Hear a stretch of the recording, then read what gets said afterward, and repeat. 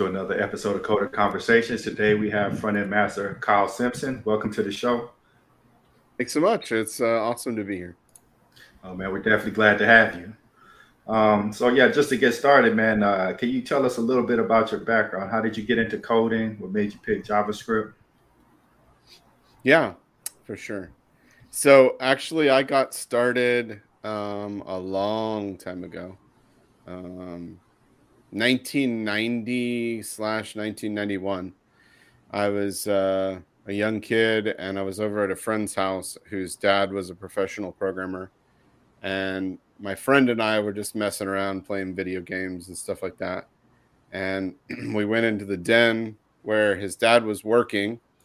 And as I recall, I think he was working on an old version of Borland C++, or Borland C or something like that. But certainly DOS days. This is pre-Windows. We just saw him messing around programming, and we wondered, curiosity, what is that? So we started peppering him with stupid young kid questions. And at one point he was explaining stuff. I don't even remember what he said, but at one point he said, "Hold on just a moment." And he clicked for, the way I remember it, less than a minute. It was quickly.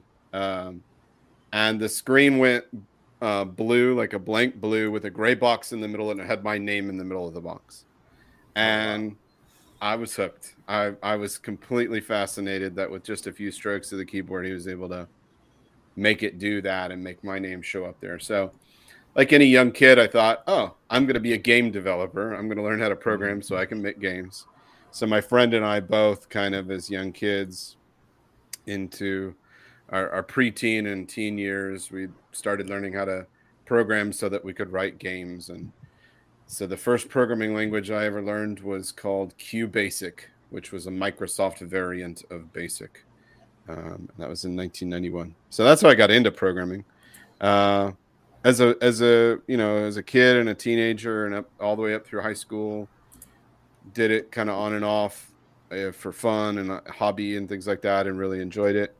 I eventually migrated over to C++ and Turbo Pascal in the mid 90s and started building applications for like actual pay.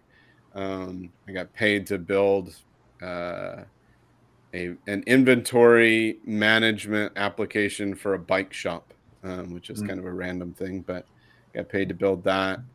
And, just kept going. By the late 90s, I was enamored with the web. I was in college. And so I started looking into web stack languages. I learned an early precursor to PHP and then moved into PHP. Started learning JavaScript in like 1999. Probably by 2003, I had decided that JavaScript was the language that I wanted to specialize in. And I made this early bet that there were going to need to be JavaScript specialists long before anybody imagined that that would be the case. And that turned out to be a pretty good bet. So all the way through the early to mid 2000s, I was kind of pretty exclusively focused on JavaScript. And in 2011, late 2011 and 2012, it's kind of the big shift in my career. I moved from being a developer for hire, working in the industry, to being community focused, went independent, started teaching and writing. And most people out there have heard of my book series, the You Don't Know JS books. If you're in the JavaScript space, we kind of joke in my family, we call this it's kind of like being what we call weatherman famous. In your town, your local weatherman is like super famous, and anybody that sees them at a store, you're like that. And then out of that town, nobody knows who the hell they are. So it's sort of like that, like being a little bit famous in a very small pool, and then nobody else knows anything about me outside of that. But I did a bunch of teaching and writing and speaking and all that stuff up until the pandemic. And then it sort of ended that business model. And so I, over the last couple of years, have been trying to find my way back into the workplace. So that's kind of how my story of being a developer. Okay, yeah, I know. Like back in the day, JavaScript was kind of looked at as a, script kiddie language. It wasn't looked at, Mm. favorably amongst elite programmers. What made you kind of like stick with JavaScript even in light of that? Yeah. Well, actually, I think I'm in that respect fortunate that my personality type almost is by default attracted to the types of things that most other people are inclined to discount. Um, so, for example, in college, I studied CS, computer science, and one of my favorite courses was compiler theory. And I still kind of geek out on compiler theory. I still enjoy writing that kind of stuff, and tools I build often have some flavor of that. But this compiler theory course, the job was, or the task was to build a compiler throughout the whole semester. Could use whatever language you wanted to build the compiler in, and then she gave us the specification for the language that we needed to compile, which was like a subset of C. But everybody else in the class picked the traditional languages like Java or C++ or whatever to implement their compiler in. I happened to be working at that time for a PHP shop, and they had a Smarty template engine. I don't know if anybody even remembers that, but we were using the Smarty template engine, and it had some stuff that it did that was kind of wonky and we didn't like and we wanted to change. But I didn't know how to like fork and edit that kind of code. So I went to the professor and asked if it would be all right for me to use PHP to implement my semester compiler project. And she laughed at me and she was like, "That's crazy. But yes, I'll let you do it because I didn't say otherwise. So yes, I have to allow you to do it." But she kind of chastised me that I was probably going to regret the decision. So you fast forward through that semester, and while all the other students in the class were messing around with like allocating memory to do string management, I was already well advanced into the implementation of the features because PHP just did all that stuff for me and I didn't have to worry about it. And so by the end of the class, she called me into her office and she said, yours was the only project to complete all the objectives and the bonus objectives. And it was at least twice as fast as the next fastest submission by any student. And so she had to admit that maybe it wasn't such a crazy idea to use PHP. So that's sort of always been my bent, is that I gravitate towards rethinking or approaching things that are discounted. And so JavaScript did not get a lot of respect. Even today, it doesn't get a lot of respect, but it did not get a lot of respect in the early 2000s. And I think that's one of the reasons why I gravitated toward it, because I felt like there were untapped potential that if somebody would spend the time to pay attention to, we could dig in, and uncover that. So that's kind of what initially attracted me to it. What kept me at it was that I picked it up pretty quickly, and it's kind of addicting. I think most engineers feel this way, but it's kind of addicting when you feel strongly enough in a language that you can't really imagine anything that you would like to program that you couldn't program. That power, that freedom is addicting. And because I had that mastery over JavaScript, I already had by that point almost a dozen other programming languages that I had worked in to some extent, including Perl and Python and some other stuff like Java, things like that. None of those languages enamored me with that sort of flexibility the way JavaScript did. And so I think that's the staying power that kept me going. So I know there's like several revisions of JavaScript, ES3, ES5, ES6. When did you feel like it really started becoming good? I think ES6 clearly was a huge inflection point for the language, but I think maybe even more importantly than ES6 was the ES5.1 revision. Often overlooked, the major addition in that sort of minor incremental update when ECMA officially adopted the ES5 standard and they called it 5.1. The major addition was strict mode. And I actually think that was probably the first time that anybody outside of JavaScript could imagine respecting JavaScript as a language. Certainly strict mode didn't fix a lot of the problems, and there's still plenty for people to bellyache and complain about. But I think it represented an inflection point where JavaScript became self-aware of the need to address some of its issues. And I think that was probably a big point for me, certainly, once I understood the importance of strict mode. That was an inflection point where I took the language much more seriously as well. And I think a lot of people did. Around that same time, I think the other big thing that happened for the language was Doug Crockford writing JavaScript, the good parts. And I've had plenty of public interactions, many not so great, with Doug Crockford over the years.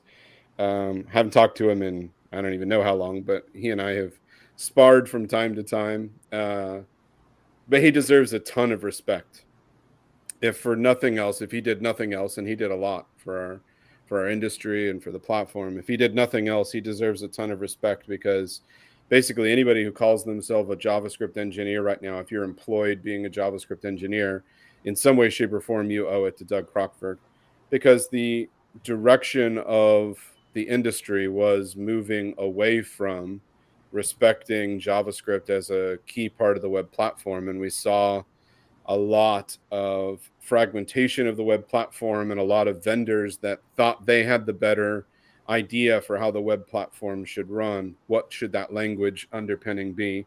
Microsoft had like 14 different languages that they tried to stuff in the browser, from VBScript to Silverlight and all the .NET stuff. But other people, Google's tried to invent multiple languages. There's a lot of would-be successors to JavaScript. And I think at least one of them would have won if it was not for Doug Crockford writing that book. And so it turned the whole industry around, and it convinced an entire generation of developers to take JavaScript more seriously than they had ever considered to do before. So whatever you may think of the guy, and I certainly have my own opinions of him, I thank him for the fact that today I still have a job in JavaScript. So yeah, I know JavaScript's kind of been taking a bent towards like functional programming. Do you like that direction?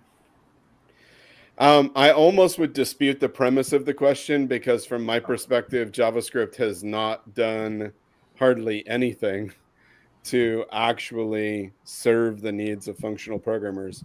I never considered myself to be part of the functional programming in crowd, because I could never understand, even with a CS degree and a math minor background, the heavy theory and mathematical notation and terminology that underpins most of functional programming, the traditional way of explaining and teaching it. I could never understand it. And I spent a decade or more trying to, and couldn't understand it.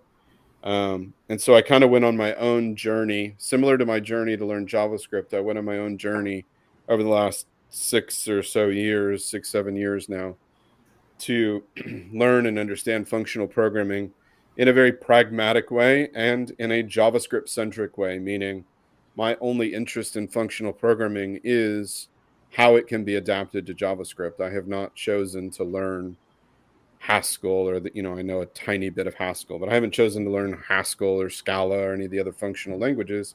I've chosen to learn functional programming in the context of how it can be expressed in JavaScript. And that's been an unconventional path, but similar to how I did with JavaScript, I wrote a book to detail my journey, my learning journey. I made courses about it. And as it stands today, I would say that I am far more a functional programmer than any other paradigm. But to do functional programming well in JavaScript means that you have to adopt a more pragmatic mindset than functional programmers typically adopt, because the language and the paradigm is just very different. So I look from that perspective, or from those lenses. I look at JavaScript with a lot of lament that there's a lot of missed opportunities that the language and the language design has fumbled over. And we are currently fumbling over. I'm involved in several discussion threads about proposals for features to add to the language, and I feel frustrated regularly that it doesn't seem like functional programming really gets any respect from the language designers. And that's not entirely TC39's fault, because generally the functional programming community has not been super welcoming to other paradigm and language communities. So I can certainly understand why there's some animus or some kind of standoffishness. But there's a ton of stuff that I wish JavaScript would do to make functional programming more ergonomic and more performant. And they just, we see them rolling out new features for class keyword by the day. And like literally every few weeks, I see another proposal for something else to throw under the class keyword. But we don't get that same level of interest and respect for supporting functional programming. Could you give an example of some, like you're at the top of your wish list of something you'd like to see them add in that respect? Yeah, the top of my wish list right now is that I wish that they would have first-class syntactic support for declaring curried functions. Mm-hmm. The TC39 members are convinced that currying is academic bullshit and that real JavaScript programmers will never do it. But I'm convinced that real programmers would use it if it was ergonomic to do in the language, and it's not. And it's also not performant. A very close second to that would be proper tail calls, which are in the language spec and have been since 2015 ES6. But there's an open revolt where the browser vendors, most of the browser vendors, refuse to implement the thing that they voted and agreed on. Lack of proper tail calls is a travesty. It's an embarrassment that JavaScript does not support proper tail calls and more broadly tail call optimizations on top of proper tail calls. So those, maybe I actually should have said that first before the currying, but those two are neck and neck for my big complaints at the moment. I think the next one on the list would be the I'll probably upset some listeners when I say this, but the total horseshit that is the pipeline operator that they're trying to stuff into the language. It's just such a backwards way of trying to do something that looks like it's going to help functional programmers, and it completely ignores what functional programmers actually want and need. So, is that the question.paren? That is the optional call operator, which is maybe the worst thing that JavaScript has ever done. But no, the pipeline operator, it's like the pipe and then the arrow, the greater than symbol. It's an expression for taking the output of one expression and putting it into another expression so you can do function composition. But the way they designed it is just, it's abominable. I don't understand.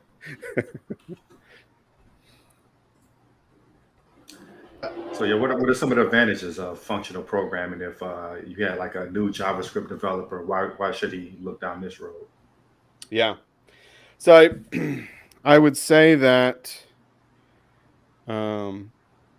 probably the biggest reason why I am an adherent or a believer in functional programming is that probably the most predominant thing that I observe, not only from my own code, but from the literally tens of thousands of engineers that I have taught, hands-on taught in both online and in physical workshops.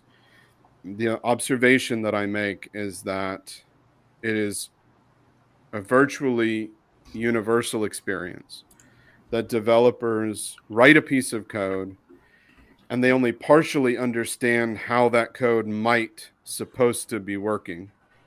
And then essentially they run a test and they kind of cross their fingers hoping that the test will pass.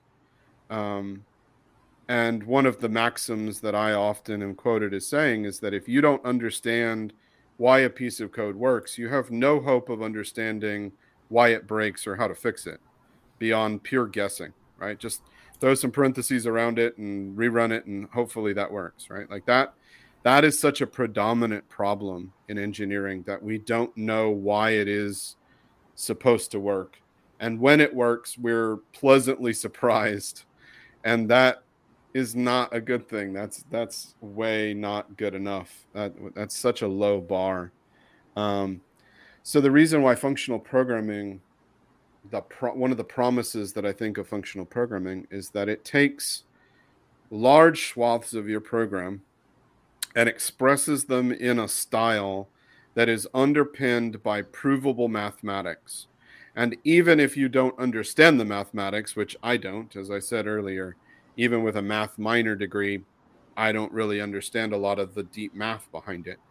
But even without understanding the math behind it, I can rely upon it in the same way that if, mathematically, the proof for 1 + 1 is like 347 pages of mathematic notation. None of us listening here is likely qualified to understand and fully explain why 1 + 1 = 2. And yet we rely daily on 1 + 1 = 2. So you don't have to understand or be able to reprove, rederive the math to be able to take advantage of these things. So if you took a program that was, I'm just going to use an arbitrary number. If you took a 1,000-line program and said the status quo is that I only understand about a third of this program, and 2/3 of this program, 600 or so lines of this program, maybe work, maybe don't, but I don't know why they do or don't work. That, I think, is kind of a general status quo. And what functional programming promises is that you can actually flip that around and say that the majority of the program is built upon a mathematic principle that is guaranteed to do something. And there's no reason for you to spend any more mental cycles trying to figure it out. It's just guaranteed to do it. That way you could then focus all of your attention on like the 10 lines of code that actually matter. And the 990 lines of code that are underpinned with mathematic principle and already proven to do something are not something that you need to worry about.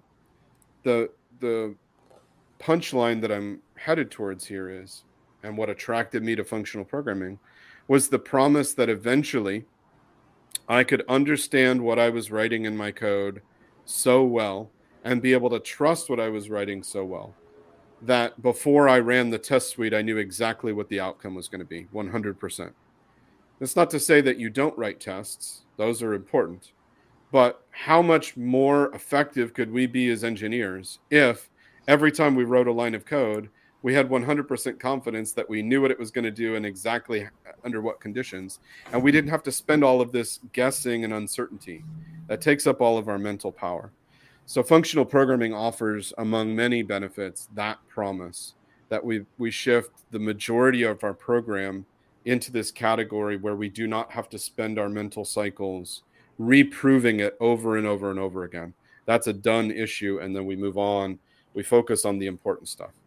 So I'd say if that sounds interesting or beneficial to anyone that's listening, I think you should give functional programming another look. I'm going to go love me some monads.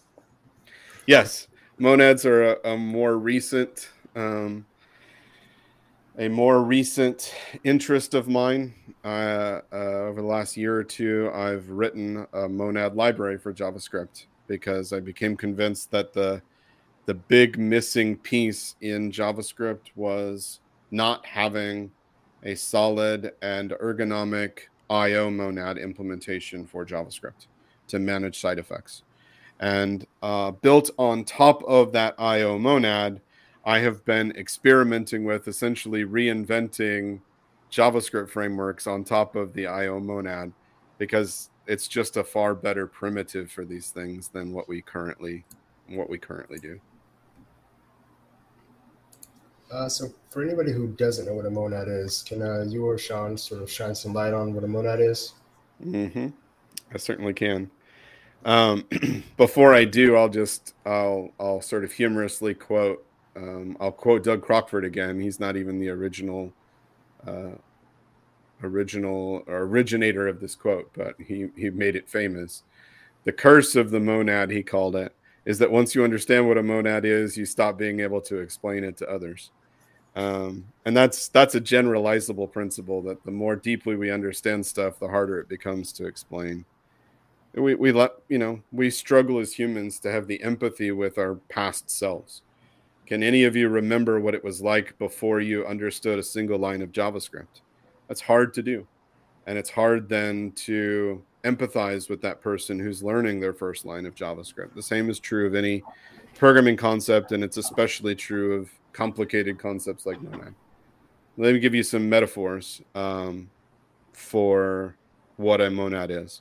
It is a way of representing a value in your program, and I'm going to use value in a very broad sense. Value is not simply the number 42 or a string. A value can literally be a chunk of actual executable code.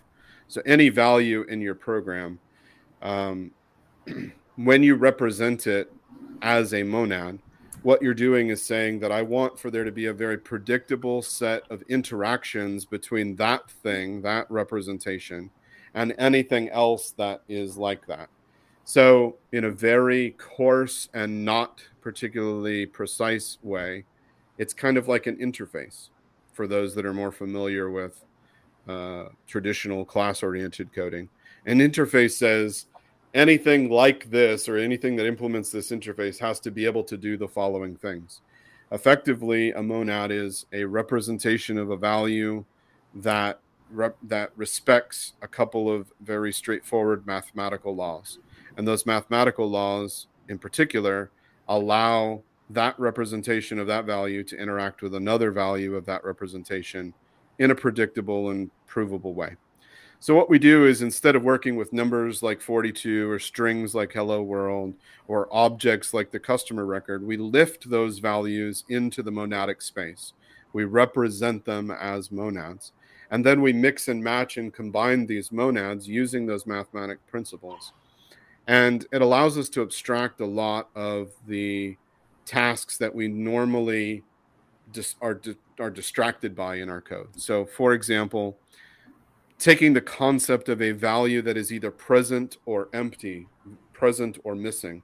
That's a concept that plagues every program that's ever been written in every programming language. We always have to deal with, do I have my value or do I not have my value? And the way that we typically do that is we propagate that check to every place that the value needs to be used in the form of things like if statements. We have to do an if statement that says, if my value is present, do something. If my value is missing, assign it a default value, right? So what if you could take the concept of is present or is missing and wrap that up into the definition of a value, the monadic representation of that value, and that's called the maybe monad or the option monad, it's sometimes referred to. That's the concept of a value that's either present or not present. If we wrap that concept into the definition of the value, and then that thing is what we pass around and perform operations on, we don't ever have to write an if statement again to check whether the value is there. That's already being dealt with in the definition of the value. So there's all these different problems that we typically imperatively solve in our code. And there are a variety of very clever and interesting ways to represent that in the monadic style, which shifts the burden away from having to worry about that stuff and allows us to focus on the more interesting thing, like how do these two values combine and interact with each other? That's where my brain power ought to be spent. I ought not to have to spend all this time writing a bunch of bullshit if statements, if that makes any sense. So that's a very simplified kind of motivator. It's like the high school football coach trying to motivate his players. That's how I motivate you that you should look into monads, but that's not at all a sufficient explanation of them. I have written as part of that monad library I was talking about, which is called Monio, M-O-N-I-O is my library. There's a write-up on there where I went into quite a bit more detail to try to help people understand monads. So if I motivated you to give a shit about that topic, you might want to go and read that and see if any of that's useful. I'll check it out. I'm curious.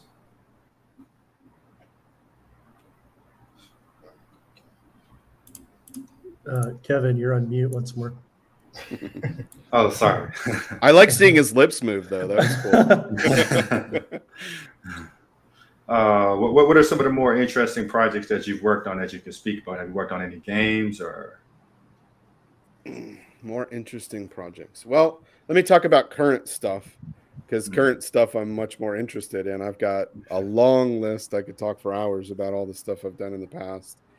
And like most people, I've got a longer list of stuff that I started and never finished than I do of stuff that I finished. But let me talk about some of the more recent things, other than that monad library that I talked about. One of the more recent things that has me, that has a lot of my interest right now is application architecture that is centered on a privacy-first mindset. And there's a variety of political and social reasons why this is in our current zeitgeist. It's a lot of complexity on both sides, and I don't even really care whether anybody listening to me feels one way or the other, or you're on one side or the other. I think we can all agree that right now, systems of government and systems of big tech and everywhere in between own way more of our data than they ought to. And again, you could be on an entirely opposite side of the political divide and still think that's absolutely true for different reasons, but still think that's absolutely true. So if you agree with me that we have a problem in society that entities own our data and we ought to own our data, then you can understand why that has my interest right now. What triggered this interest was here in the US, the Supreme Court ruling around abortion and abortion rights. And there was a fear that a lot of people had, and I think rightly so, that period tracking apps in particular might be used against people, weaponized in ways that are not okay. And right now, the status quo is that you have to trust that a privacy policy written by a for-profit company represents what they're actually going to do with your data. And that doesn't cut the mustard as far as I'm concerned. I am not a uterus-having person, but I care about humans and I care about our rights. And because of those reasons, I think it's important that we try to address them. So I started building an app that would be a privacy-focused period tracker. As I started building this, I realized a couple of things. First of all, I shouldn't build it myself. I should get a lot of other people in the community involved, and especially a lot of people that have uteruses involved. And so I created an open source project and attracted a bunch of other people to join. And so hopefully that they will drive that more even than me. But the other reason why this is interesting and why I bring it up is that as I started thinking about the reasons that drive having an application that runs local first, encrypted first, and never sends your data anywhere but your device, the same reasons why that's useful for someone who wants to track something like their period is also useful for someone who wants to track their mental health, or someone who wants to track their sexual health, or someone who wants to track any of a long list of things that matter to us as individuals, but it's our data. And why the hell is the status quo that everybody that builds a great app owns that data? That's totally wrong. It's totally backwards. We should be building every app that you can think of almost, other than a social media app. Almost every other app in existence actually should be flipped on its head and built with privacy first, and then maybe you can decide to share, rather than everything is shared and then you have to try to claw back your own data. So that's a big problem that I think exists globally. And my few lines of code are not going to solve that problem, but it's something that I think we need to attack. And so that's what I'm working on. And I'm going to spin off probably a half a dozen of these personal information trackers that are all built with the same concept of privacy first. and sharing last, right? Sharing, we shouldn't always build apps by thinking that social sharing is the most important thing. So that's something that I'm pretty passionate about right now and trying to get more people interested in and helping with. How are you doing this private? Like, are you using any algorithms to like keep them private, like the data at least, like in your locally? Yeah. So real simply, it's first and foremost, it's a web app. It's built with open web technology. It's not built with any transpilers or anything. So you can see all of the code, exactly the code that's going to run on your device. It's an installable web application, which means once it's installed, it runs locally on your device and it's not reliant on, nor does it ever send even a single byte of communication off of your device. So once you download the app, it's completely local and totally offlineable on your device. Secondly, it by default and without the option to avoid, everything that you store on your device is encrypted. You choose a local passphrase, which is different and I think a little bit better than a password. Choose a local passphrase. We derive a strong encryption key from that using the best hash derivation algorithm that exists right now, which is Argon 2. And then we encrypt using AES 256, which is the best practical encryption that we can get on a local device. So all of your data by default is encrypted on only your device. That does mean if you throw your device in the toilet, you might lose your data. So there are options for how you can decide that you want to share your data with another one of your devices, either as a backup or as a synchronization.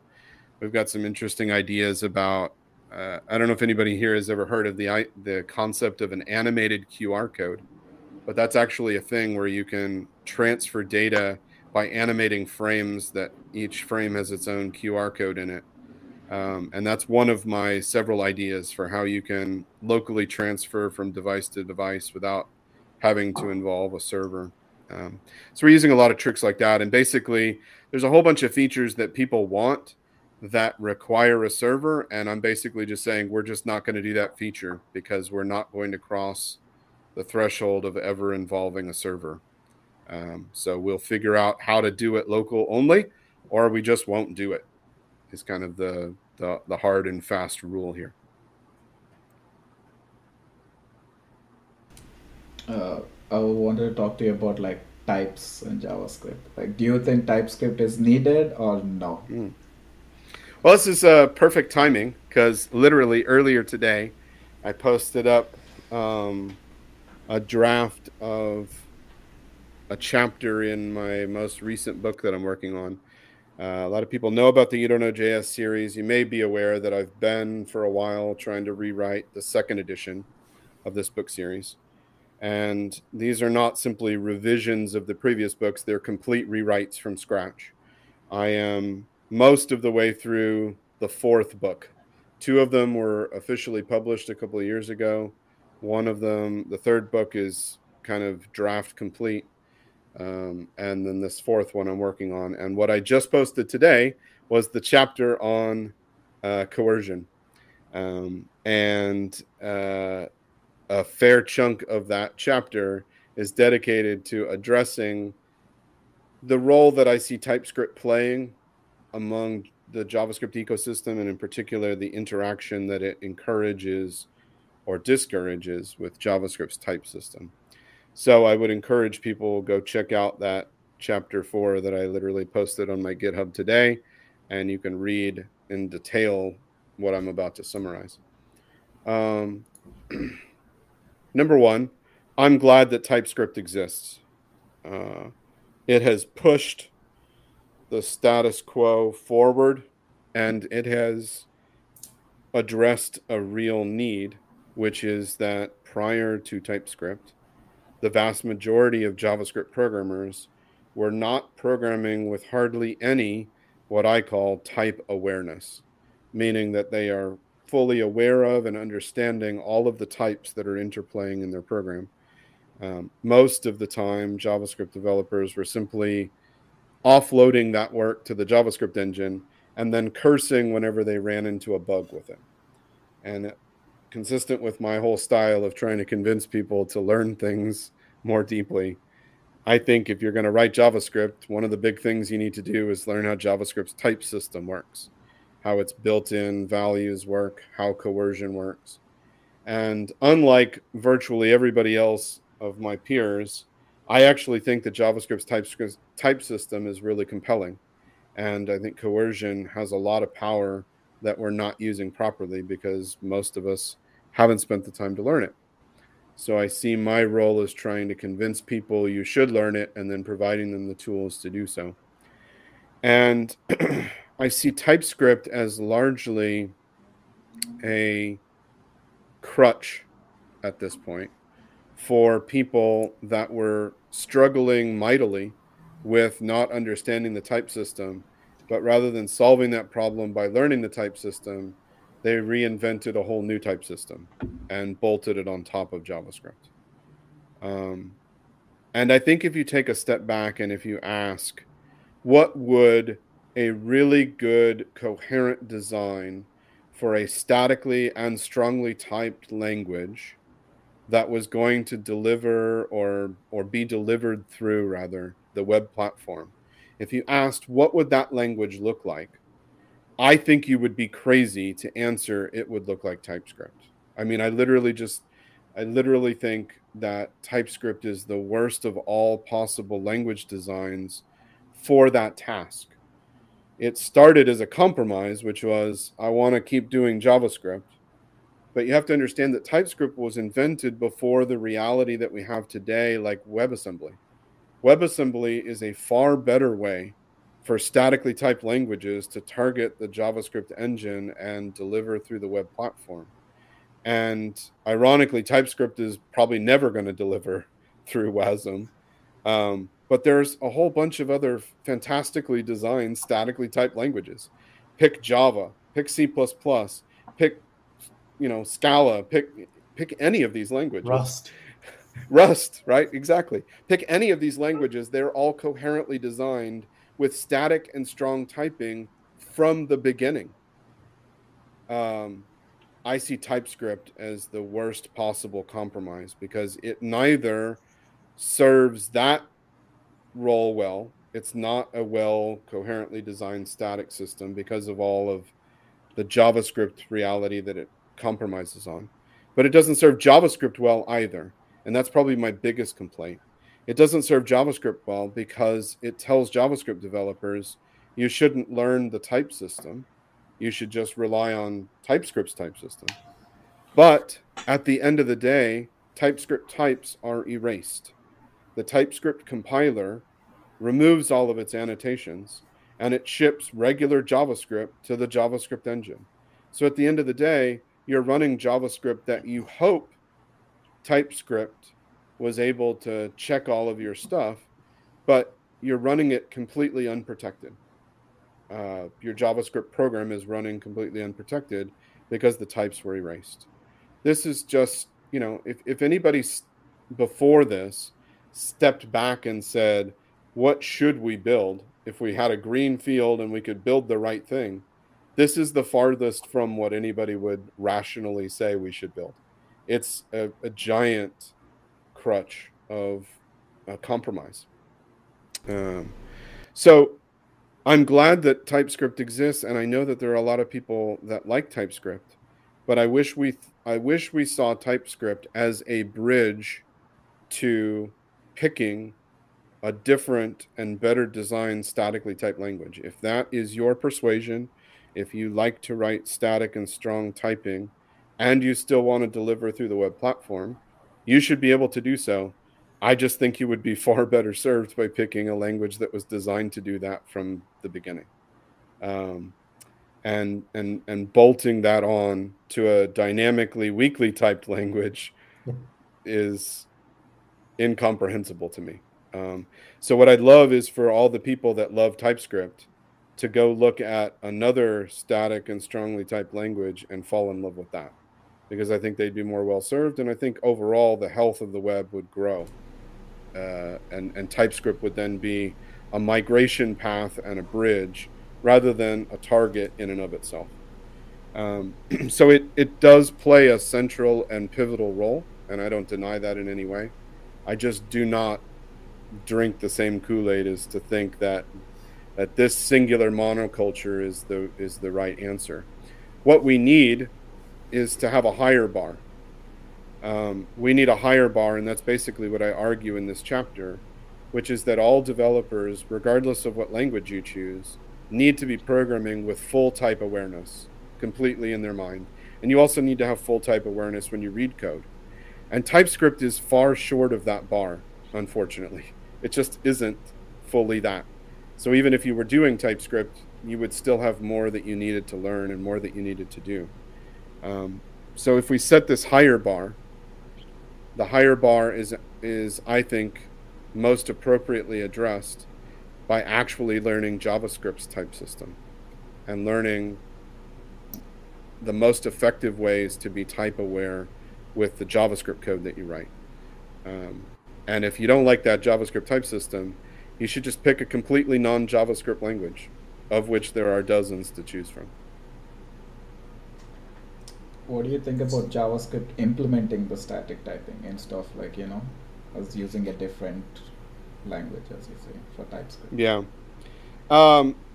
I think it's a train wreck. It's a slow motion train wreck. First of all, they're not going to, the proposal that TC39 is currently considering, and I think inevitably will eventually land, that proposal is not to adopt TypeScript types. That proposal is to create a set of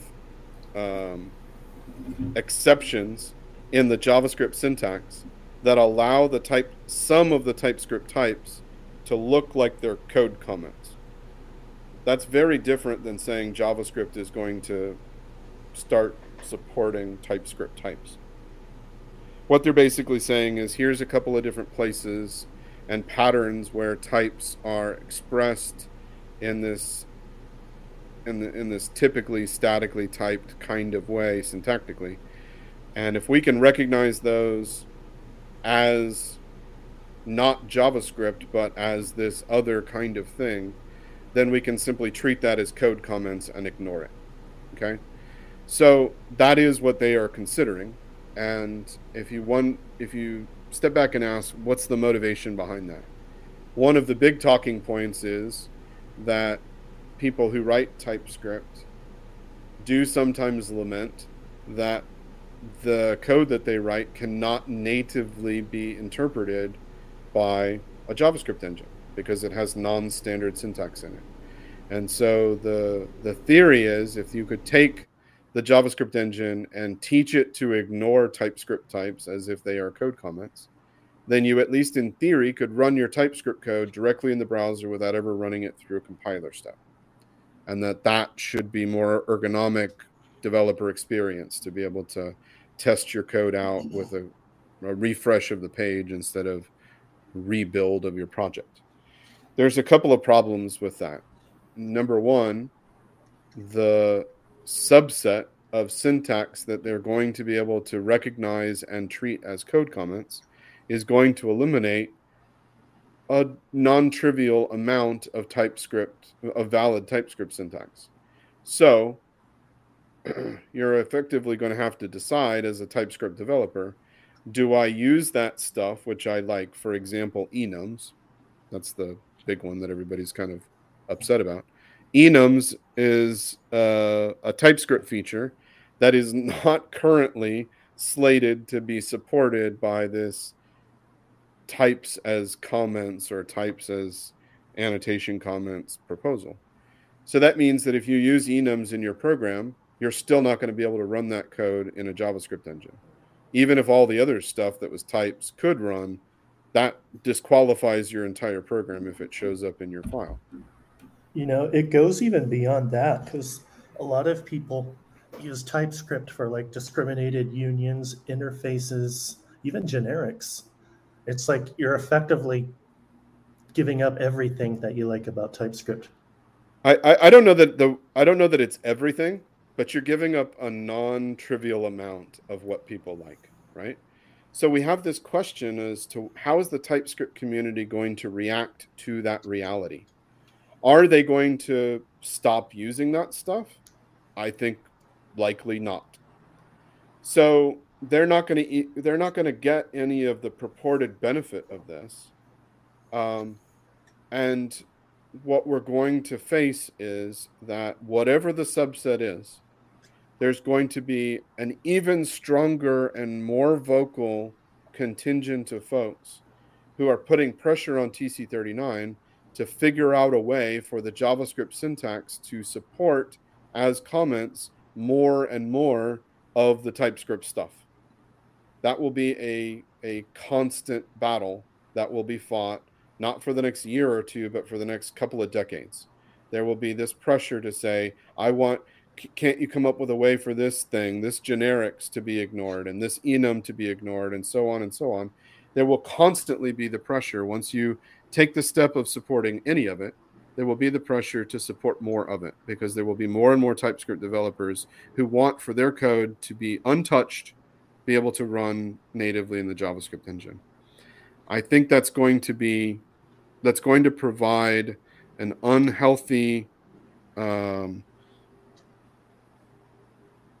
set of pressures on the language. And we've seen pressures like that before. We actually have precedent for these constituencies that are pressuring the JavaScript language to add things for their particular constituency's concern. We arguably have a number of features in JavaScript right now which really have no business being in JavaScript, but they're in the language because people prior to WASM were so desperate to get their programs on the web platform that they pressured TC39 enough to add it. I'm thinking of things like proxies. I know that some framework authors like to write proxies, and I think they're very cool as a metaprogramming technique. But they largely exist because there are certain transpilers that were targeting JavaScript and using proxies to make it happen. And there are other features like that. Shared array buffers is another example. Atomics is another example. The pressure to add those to the language overcame all of the objections that I think were quite valid, which are, these don't even make sense for JavaScript. This is not how JavaScript doesn't need these features, but we pushed them into the language, and now we can't take them out. We pushed them into language because we were serving those constituencies, and we had no better answer for them at the time, right? You know, the people that wrote the Unreal game engine and wanted to get Unreal to run on the web, and they wanted to use Emscripten and transpile to JavaScript to do it, they had a set of demands of what they needed the JavaScript language to do. And TC39 really was not going to be able to withstand that pressure forever. So those things landed in the language, and I lament the fact that they did. What WebAssembly largely provided a breath of relief. It was like a pressure release valve to say, now, if you want to target the web platform with language features that don't make sense for JavaScript, the answer is not shove them into JavaScript anyway. The answer is use a different language with those features and target WASM. That's a much more reasonable and sensible approach. What I fear happening is that same thing restarting in the TypeScript world, this demand to add more and more of that. And it is not simply that it makes the language more complex to learn. It does do that. It increases the surface area of complexity, makes it harder to teach as a language. But the real cost of all of this stuff is that every time you add a piece of syntax into JavaScript, you are constraining a future decision of syntax being added. You take away an operator and you reserve it for this purpose, and now that operator cannot be used. You take away a keyword for some purpose, and now it cannot be used in the future. So there is a real cost to the future development of JavaScript. The more times they say yes to things like that, the more times in the future they'll have to say no, or they'll have to compromise and design something in a substandard way, because JavaScript has all of these constituencies that it serves, and it's maybe the only language in the world and in the history of computer science that had such a varied set of constituencies to serve. So these are real problems that I don't envy the TC39 committee for. It's difficult, and I can't imagine how they juggle all of these things. I Random worry question. that TypeScript will continue to make that even harder. Yeah, go ahead. Yeah, random question. Have you ever considered becoming a part of the committee so you could have more direct influence? This is a very loaded question, and I will choose my words carefully. I think most of TC39, or at least a strong contingent of TC39, and myself, I think we mutually agree that it's better for me to be on the outside than to be on the inside. And I'll leave it at that. Okay. Anyway, so just to finish a long train of thought here on the question of this proposal. One of the problems that we have is, what if they are treated as comments, and we have this like forcing function of, well, I want this syntax to also be treated as a comment, and that will set the precedent that other people will come up with things and they will say, can you make exceptions to the syntax to make this also a comment? That's, once we do it once, we've opened the door, and that's going to happen a lot more. So that's one set of problems that I have with this proposal. There's another set of problems that I have which might even be worse. There are a number of vocal proponents for this idea of allowing TypeScript types, or these type annotations. There's a number of vocal proponents who are saying, well, would it be awesome if we had the JavaScript engine see that I had annotated a variable as an int type, for example, and put in an optimization for that? Wouldn't it be awesome if the JavaScript engine could take some hints from the TypeScript types and make its optimizations based on that? And I think if you didn't think about too deeply the implications of that, I think most people would say, well, hell yeah, that would be awesome. How much greater would this be if we could use all of that developer expressed intent to give more hints to the engine so that it could do better at optimizing and run code faster? That sounds like a win all the way around. There's a major problem with that. And that is that, number one, the current proposal treats it as a comment. You can't simultaneously treat something as a comment and also treat it as a piece of concrete, meaningful syntax. You kind of have to pick, because the way abstract syntax trees work, which is the output of a parser, it throws away that non-required stuff like comments and white space and stuff like that. So by the time the JavaScript engine gets these, it's not supposed to see any of those types, because that stuff is supposed to have been thrown away, just like all the other white space and code comments were thrown away. So if you now say, well, actually, we don't want to treat them as comments. We want to treat them as this special in-between kind of a node that we're going to stick in the tree. We're going to kind of ignore it, but then sometimes not ignore it, and we're going to use it. That reality, first of all, is going to exponentially increase the complexity of the tooling ecosystem for JavaScript, and the parser ecosystem in particular. It's going to make it exponentially more complicated to create good interop between tools and think about your tool chain. But the other thing that it's going to do is it's going to effectively make the usage of TypeScript become a required thing in JavaScript. It will not be seen as optional from that point forward.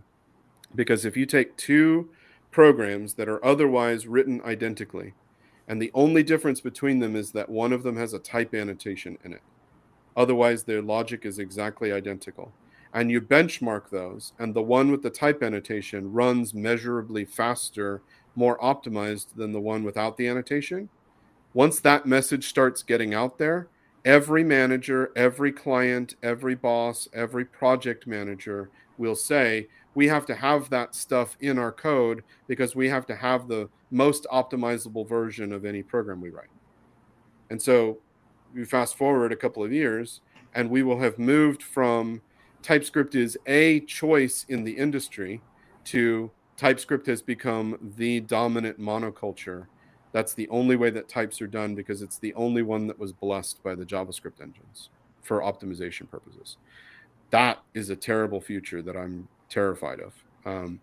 So I just don't see any possible way that this proposal is going to make things better. No matter how you slice and dice it, I think I would like to say, well, maybe this one case it'll be like, I can't come up with a single argument for why I think it's going to be better. But I'm pretty convinced that it's inevitable. The pressure is so great. There are so many people that are enamored with TypeScript that I don't think TC39 is going to be able to withstand that pressure for too long. So what are some of the more interesting language features that are coming down the pipeline in future versions of JavaScript? So there are several things that I am interested in and would like to see move along quicker. Pattern matching, that's a favorite of the functional programmer world. There's been a good solid proposal for pattern matching for years, and it's stagnated. And I would be excited to see that one pick back up steam. Probably the biggest feature I think that's about to land. It just advanced to stage 3, which means it's likely on its way to the language, coming to a language near you soon. Is records and tuples. These are new primitive data types that are corresponding to objects and arrays respectively. So a record and an object are a dual of each other, and a tuple and an array are, a record and an object, a tuple and an array. I don't know if I said that wrong. Those are duals of each other. A record is an immutable object by default, and it's a primitive, so it is compared by value equality rather than by reference equality like objects. So you can take two records that are arbitrarily deep of complex with data in them and do a simple equals comparison between the two, and they'll be equal if their contents are equal, irrespective of order. That's something that we cannot do right now. Like deep equality matching is a giant clusterfuck in user land. And we're going to get that natively in the language when records and tuples land. So having, by default, immutable data structures that have value comparison equality, that's going to be a huge thing. So I'm super excited for that feature. I hate the syntax they chose for it. I argued vehemently for them to pick a different syntax, but whatever. It doesn't even matter if it's terrible syntax. That is such an important feature that I want to see that. And I guess the third one that's also been stagnant for a long time, but I think would fix a giant set of problems that JavaScript has had for a long time, would be do expressions. One of the big problems that JavaScript has is that it was originally designed to distinguish grammatically between statements and expressions. And if anybody out there is listening and has some thoughts or ideas about designing a language someday, please, for the love of God, do not distinguish between expressions and statements. All statements should be expressions. There should not be special grammar rules for statements. This was a terrible decision, but it was a decision that was made nonetheless, which is why, for example, you can't use a try-catch statement right in the middle of an expression the way you would like, because that's a statement and it's not an expression. So we can't fix that, unfortunately. I wish we could. But the next best thing is do expressions, which are effectively a little bit like lightweight ifs. They turn any statement into an expression, and they evaluate the statement and return the result. So it's a little bit like an iffy, a little bit like an eval, but not. But it's going to solve this distinction problem that we have between statements and expressions. So we're going to be able to use statements wherever we use expressions, and that's going to be a big improvement to the language, I think. Do you see? I think TC39 was the people you keep referencing. You mentioned bringing over records. Do you think that JavaScript will also bring over partials as well? What do you mean by partials? So TypeScript has this thing called partials, and I'm not a super expert, but I believe it's like you pass in. Let's say you want to pass in a record, but the record expects both an age and a breed, right? Or an age and a name or something. But that a partial is basically a type of a record, but it doesn't have to have all the key value pairs that would have to be associated with that object. So you could have an object that looks similar. Let's say you have a record for name and age, and then you have a record for name and gender, right? They both have names, but then you could pass in a partial, and you say, okay, hey, this partial type could say, as long as the key exists of what I'm looking for, then it can be accepted. That's an interesting type-related feature. I don't have any experience with that particular style of programming. I'm not aware of any proposal to bring that to JavaScript. But my standard response would be, if TypeScript has it, there's somebody who's trying to get it added to JavaScript. So there probably is a proposal to add it. I don't know what the appetite is on TC39 for something like that. Gotcha. Okay. I say that JavaScript has map, but everybody's using objects everywhere. Like every code that I've seen, like 90% of the time, everybody's using an object. Why do you think there is a reason for us to have a map and no one is using it? Well, I don't think it's fair to say that no one's using map. If you look at any code base, you're likely to see some instances of for each, filter, map, reduce, etc. Those are all part of the standard lib for arrays. So they're all on the array prototype.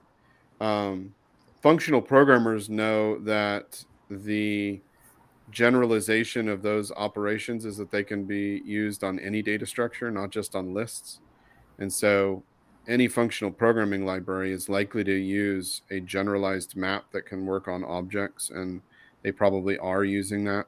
I mean, I've written map to work against binary trees before. You can generalize those operations to any data structure. But JavaScript didn't add map to the object standard lib the way that it did to the array standard lib. And, I think you could argue that part of the reason why they didn't do that is because they don't really, I don't think, consider functional programming to be as much a first-class citizen as they clearly think that class orientation is a first-class citizen. So I think you can argue that there should be object map that is generalized to work over the maps. But I think mostly TC39 is content with the fact that the people who care about stuff like that are just using userland libraries to do it. I've done that, like I said, dozens of times. All the major functional programming libraries support those kinds of things.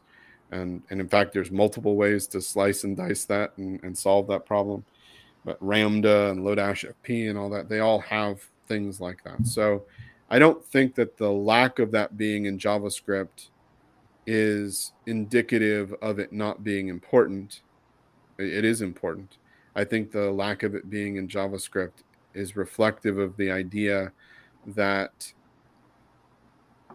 a non-functional programmer doesn't know anything about functional programming can look at a code example that is using something like map or filter and intuit why that's useful. But when you start talking about the more complex generalizations, you start talking about monads and things like that, that's never going to be in the language, because to understand how those work, you have to have so much of a deeper awareness of all the ins and outs of that line of thinking, that paradigm of thinking.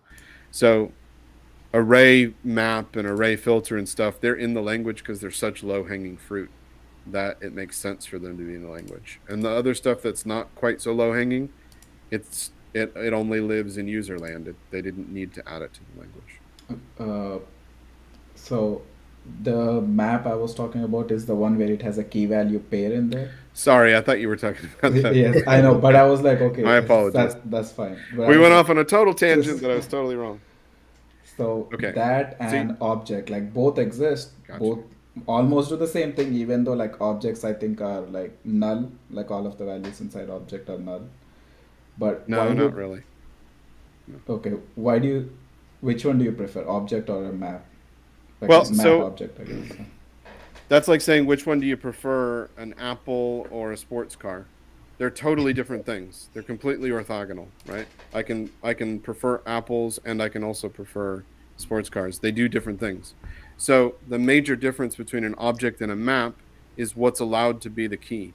In an object, the only thing that can be the key is a string or a symbol, which is also another primitive. It's strings and symbols, and that's it. When you want to use something more complex, like another object, like a DOM element or a function or whatever, you cannot use that as a key in an object. So the map data structure exists because that's what it does.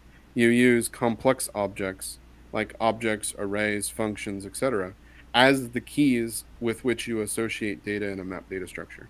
So my answer is anytime that I need to use a non-primitive string or symbol as a key, I use the map data structure. Anytime all I need is string keys, I use the object because that's what they're both best at. So it's an and, not an or. So what are some situations you would actually use like the map, like the advanced string keys? So I use those quite often, actually, depending on what you're working on. One of the main reasons why you might prefer a map, again, if I have a value that represents, let's say like I have a value that is a DOM element, right? And I want to associate some additional information with that DOM element. I want to be able to retrieve that information. If I have a reference to that DOM element later in my program, I want to retrieve this metadata that I'm saving with it, right? Could be some additional model data that my application associates with it or whatever. I cannot use a DOM element as the key in an object, but I can use a DOM element as the key in a map. So I would insert an entry into the map for that DOM element, and the value would be a collection of all the data that I wanted to store for it. And then later, somewhere in the app, if you provide me a reference to that same DOM element again, I can ask map, hey map, do you have this as a key? And if so, give me that data, right? So the only other way of doing that, if I wasn't storing it in a map data structure, would be to mutate the DOM element itself, which you hopefully can see would be a bad idea. If we don't own something, we shouldn't be mutating it. But that would be the only other way for me to store some data with it, would be to like just add properties to the DOM element and hope that they stay around.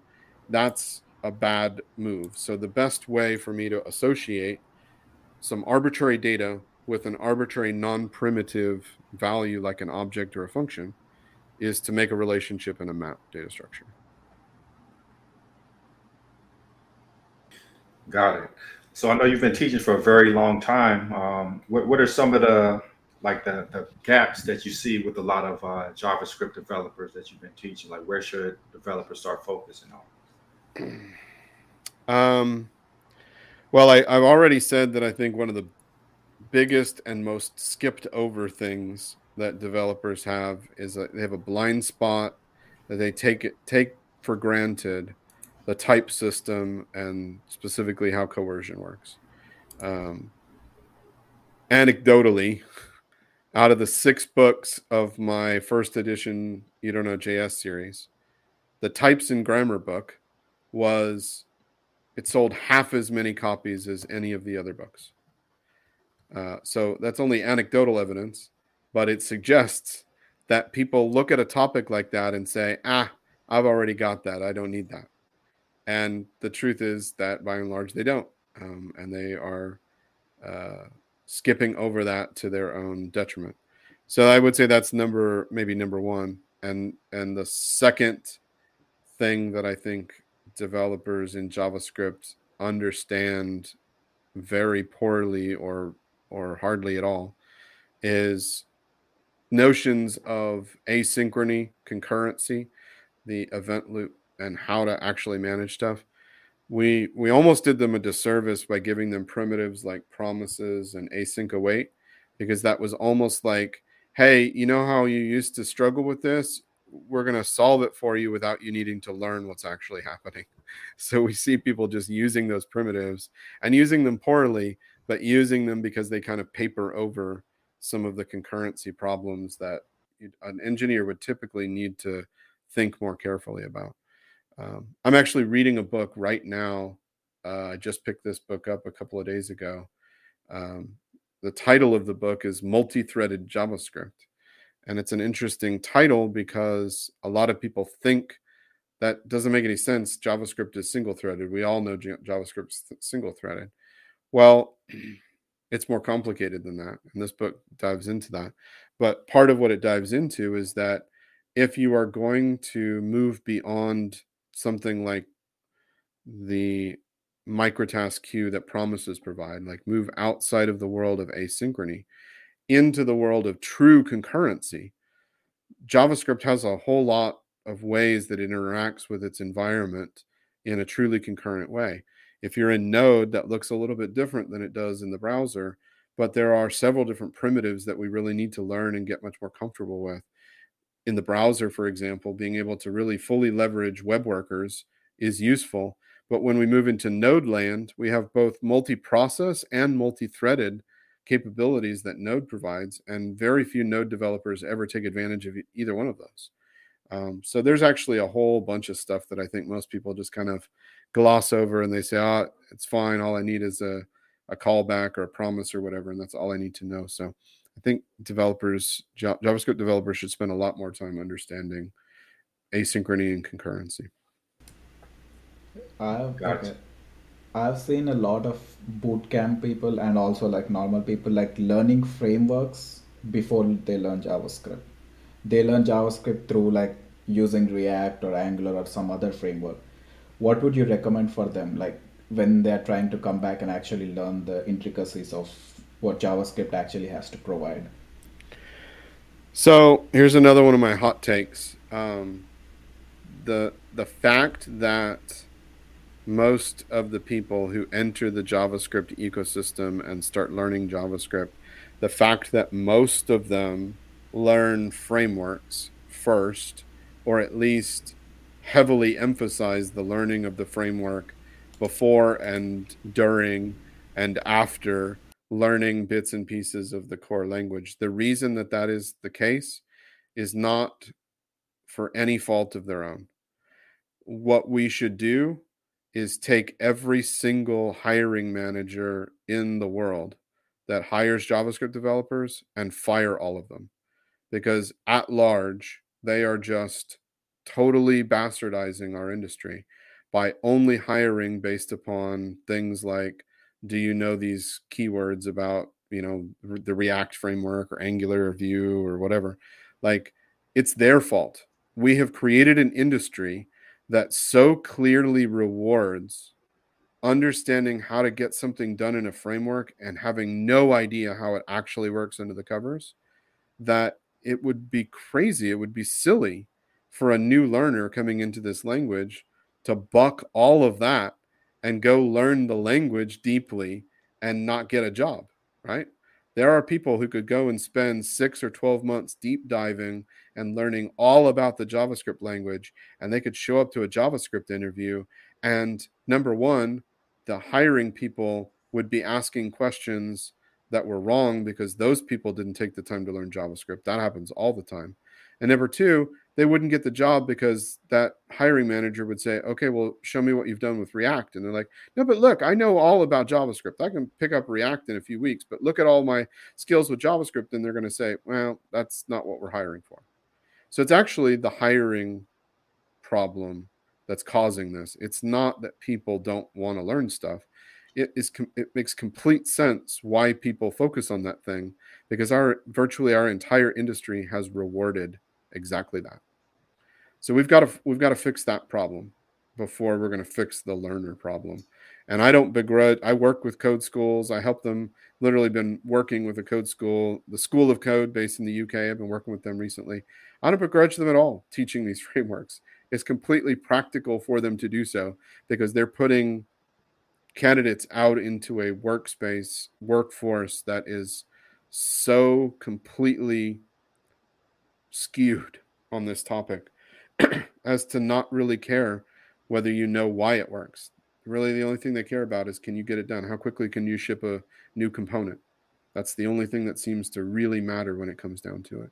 And I myself have spent the last 3 months on the job search and been largely frustrated by the fact that no matter how much JavaScript I know, my desire to focus on bigger things means that nobody wants to hire that, right? Nobody's hiring for that. They're only hiring for how quickly can you come in and sling some React code, or how quickly can you get an Angular program, app up and running. That sucks. But it's not the learner's fault. It's the hiring manager's fault. So do you feel like the interview process is pretty much broken in a lot of regards? 100% top to bottom. There's nothing redeeming.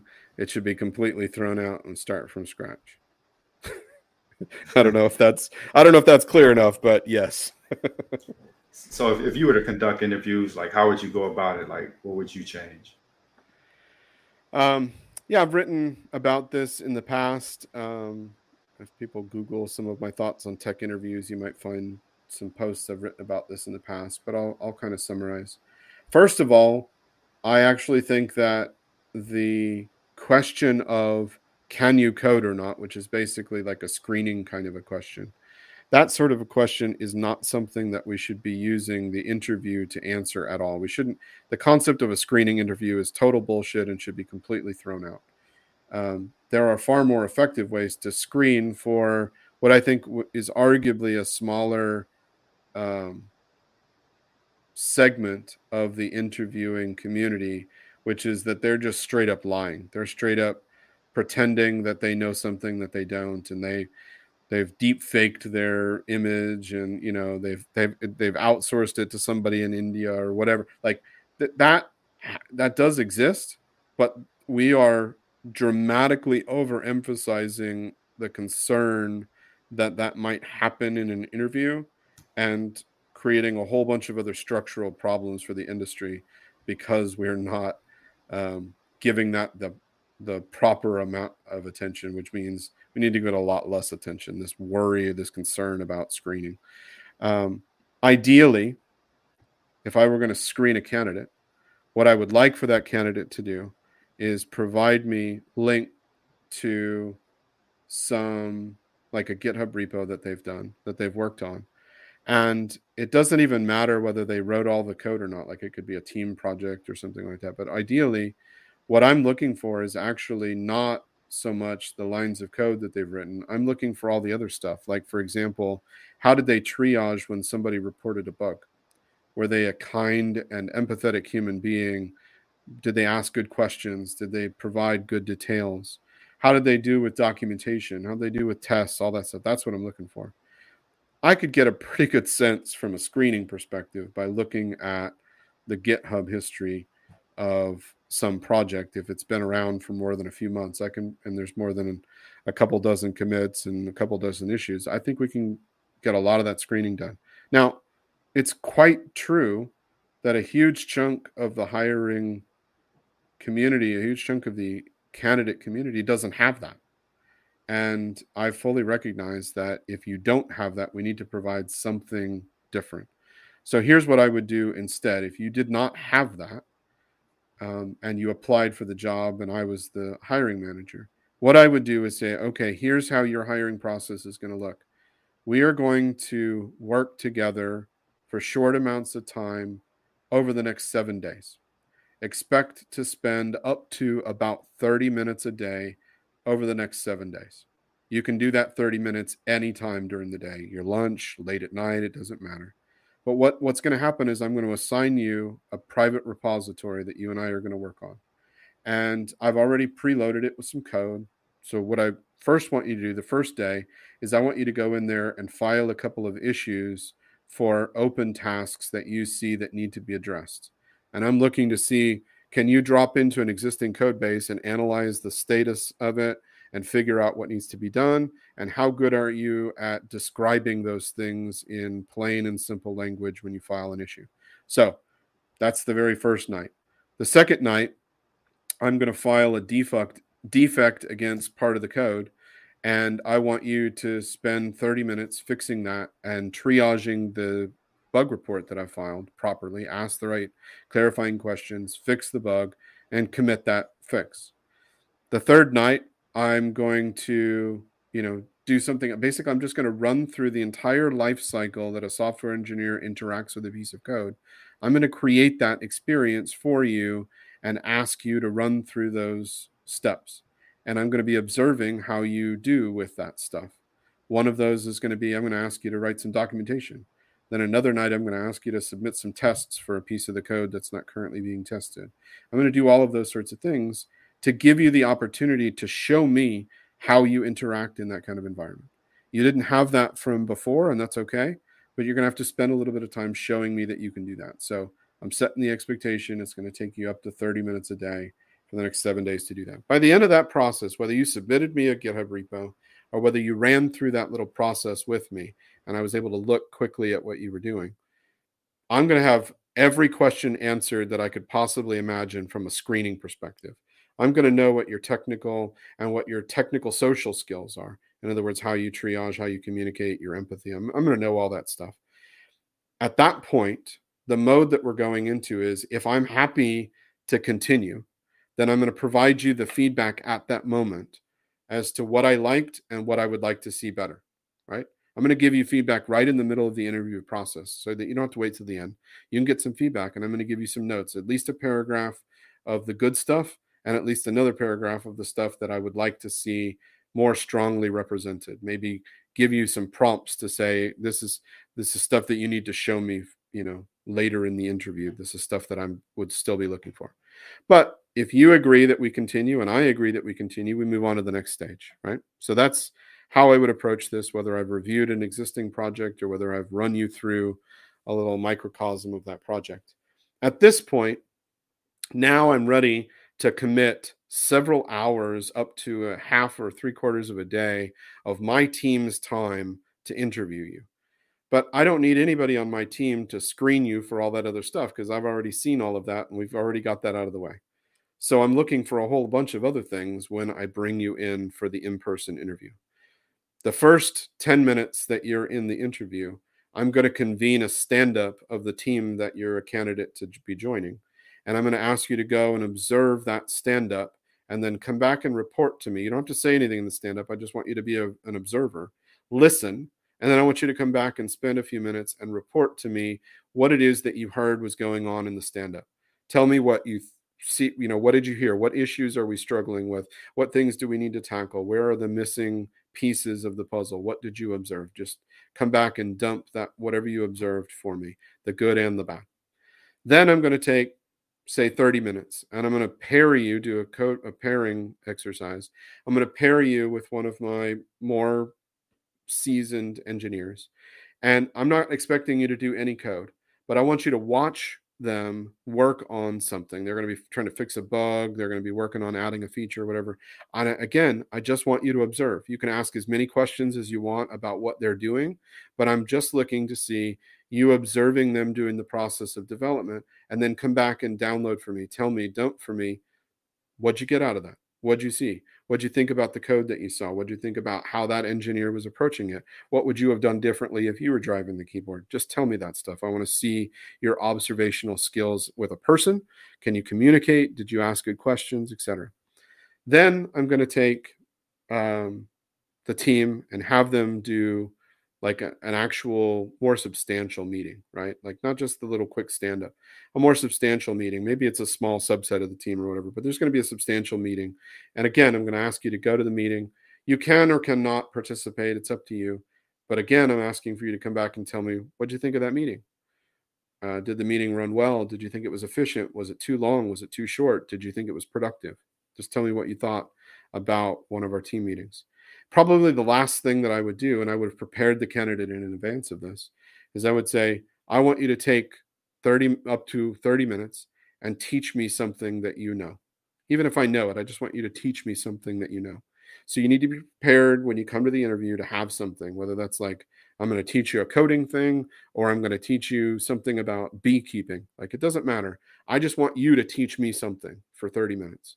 And I'm going to observe, how do you communicate How do you teach me?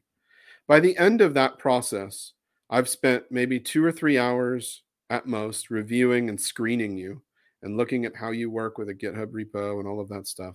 And then I've spent anywhere from 3 to 6 hours on site, time that you interacted with different people on my team. And I'm going to have way more than enough signal to know if you're a person that will match my team and fit my team and do what I need in a hire. So if I had a green field and could design an interview process, it would look a lot more like that. And you'll notice that very little of what I just described resembles how we currently approach job interviews.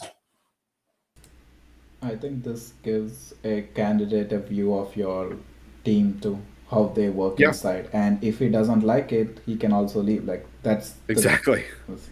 That's one of the main goals, is make sure that it is super obvious to both sides what we're getting into. We want to make sure that everybody thinks that this is a match. Yeah. So we got a question in from a watcher and also a participant of the show. He wanted to know, like, there's a deluge of courses and books and things out there. So what would you recommend, like a beginner? Where should a beginner start? I think the biggest thing that you need to do as a beginner is recognize that you will not be able to learn effectively on your own. I think there's far too much propping up of the autodidact culture, the self-learner, the guy or lady who sits all night long and watches YouTube videos or whatever. That's what I call Neo from the Matrix model. If I plug in 10 minutes later, I know jujitsu or whatever. Like, that's not how humans work. We learn and grow in community, in connection, and through relationship. So the first most important thing that I would tell anybody jumping into this journey is find a community. And if you can't find one, make one. So there's a lot of different ways that communities can be built. You can, for example, do a book club. Find a couple of people that you can talk to over social media and then say, hey, here's a book that I think we should all read. And let's just do a book club and we'll meet once a week and talk about it, right? Or whatever. Now you've built a community of people that care about each other and trust each other. And that's a community that you can lean on when you're trying to learn things, when you're trying to bounce ideas off of them, when you're trying to get collaborators to help you. Of course, that's not the only way to build community. Going to local meetups in your city, virtually every city's got meetups, and going to those is a good way to find a community. Free Code Camp is a huge online community that is a great place to go looking. So find a community to learn from is kind of like, I mean, it sounds almost too simple, but I think it's profoundly missing in most people's journeys. And the people that I've seen that have done that have far exceeded expectation. They've grown so much quicker and produced so much more out of their careers because they knew that the best way to do that was in concert with other people. So kind of the big tip that I think people should do when they want to learn. The content is not nearly as important as the relationships. Is there a way, like, would potential watchers, would they be able to reach out to you for like coaching or mentorship? I wish that I had the time and the mechanisms to scale that. Sean here will know that I've got lots of thoughts about the kinds of tooling that I wish existed to enable a more scalable version of that. Unfortunately, what I do right now is a very ad hoc, like I answer questions when people email me something or when they ping me on LinkedIn or some other social media. I answer questions when and where I can. I probably delete 10 questions for every one that I have time to write a response to. And it's because I get, 50 of them a week. So I don't have as much time to do that as I wish I did. But unfortunately, I do not have a formal mechanism for offering the mentoring like I wish I had the time to do so. Yeah, I know we're kind of running over time. Did any of you, y'all have any other questions for Kyle? I don't. All right. Did you have any closing remarks? I guess the thing I would like to leave listeners with is, and I've got young kids. I've got a 9-year-old and an 11-year-old, and Neither one of them, by the way, has any interest in software development, to my deep sadness and shame. I wished my kids would grow up and become the next JavaScript people or whatever, but they're into their own stuff, right? And they're both into theater and music and instruments and stuff like that. And I'm thrilled, right? But the most important thing that I'm trying to put into them, and I guess maybe the most important thing that I would like to put to anybody that's listening to me, is the importance of having a growth mindset, meaning that you deeply believe in your soul that whatever your current situation is, there is something that you can and should do to better that situation, that you can always learn more. If you struggle with something in JavaScript, you can always learn more of it. You are not constrained to be stuck in the status quo. If you're in the worst job that you've ever had in your whole career, it doesn't have to be a permanent condition. There is some way. And I know people listening may be in really difficult and challenging situations, and so it may be hard to hear. But I think that's kind of like, this is people advice. This isn't engineering advice. Human to human, what I hope that you hear is that there is a way for you to have hope that you can, that there can be a better step coming down the road for you, that you can improve your situation. There are people every single day who completely career change and from scratch start over and learn an entirely new career, whether that's engineering or something else. They completely start over and they reinvent themselves and largely never look back and never doubt or question the choices that they make. So in little and big ways, there is always that hope. And I guess a corollary to this would be to say that I have a recent effort that I've been trying to address, which is this notion of imposter syndrome, which I think a lot of people feel deeply and seem to struggle with. I think part of the problem with imposter syndrome is that we assume that this notion of being an imposter is automatically a negative thing. That if we somehow are an amateur or not yet an expert on something, then that means that we have not yet achieved the level of expectation that everybody else has around us. As if all the people around us are experts and we're the one sole amateur who's an idiot and doesn't know what they're doing with it. And so as a corollary to have this growth mindset and you can always be better, understand that no matter where you're at, that's good enough, right? Like it's good enough, whatever your current skill set is, it's good enough for you to do. I try to turn this notion of imposter from being a negative thing that you should shy away from and be scared of and ashamed of into a positive thing. Imposters are the only people who ever get anything done. If you waited around until you were an expert, you'd never do anything.